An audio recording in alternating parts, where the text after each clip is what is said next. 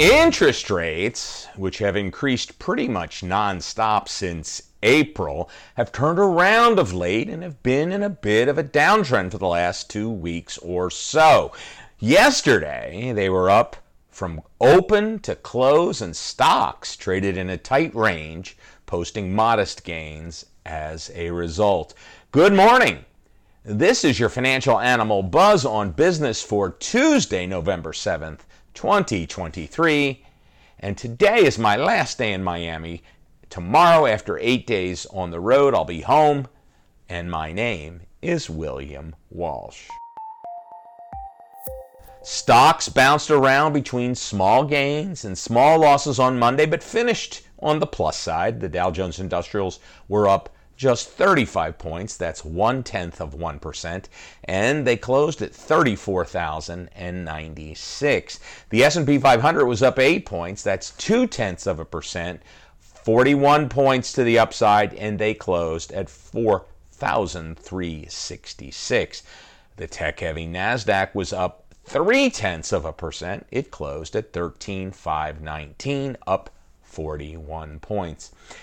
At the longer end of the curve, interest rates were up strongly yesterday and with no news to speak of. The 2-year Treasury ended Monday with a yield of 4.941%, up 11 basis points. The yield on the 20-year was up 7 ticks and closed at 4.995%. Oil also traded in a tight range on Monday. It closed at $80.86, up just 4 cents a barrel. Gold looks to be rolling over after its most recent attempt at 2,000. It closed at 1,988, off $10.60 a troy ounce.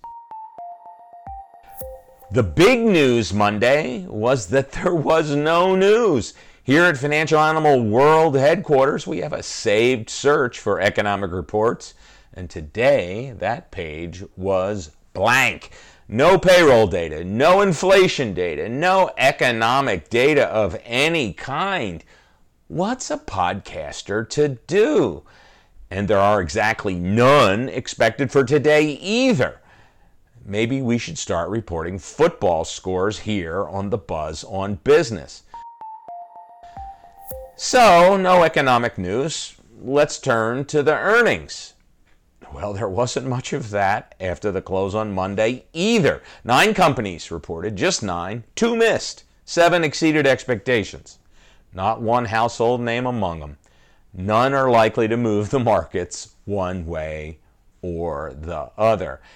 And as earnings season begins to wind down, we really don't get any notable reports until Disney and Biogen on Wednesday this week. Maybe tomorrow we'll have an analysis of Week 10 of the NFL season. That San Francisco at Jacksonville game, it looks interesting. And that is your Buzz on Business. Please join us every morning for 5 minutes of the latest business, financial, economic, and stock market news.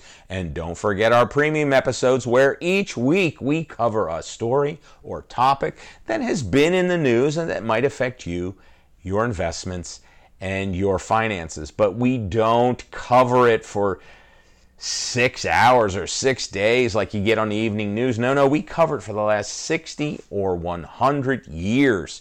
So you can put the news in context, be better informed, and make better decisions.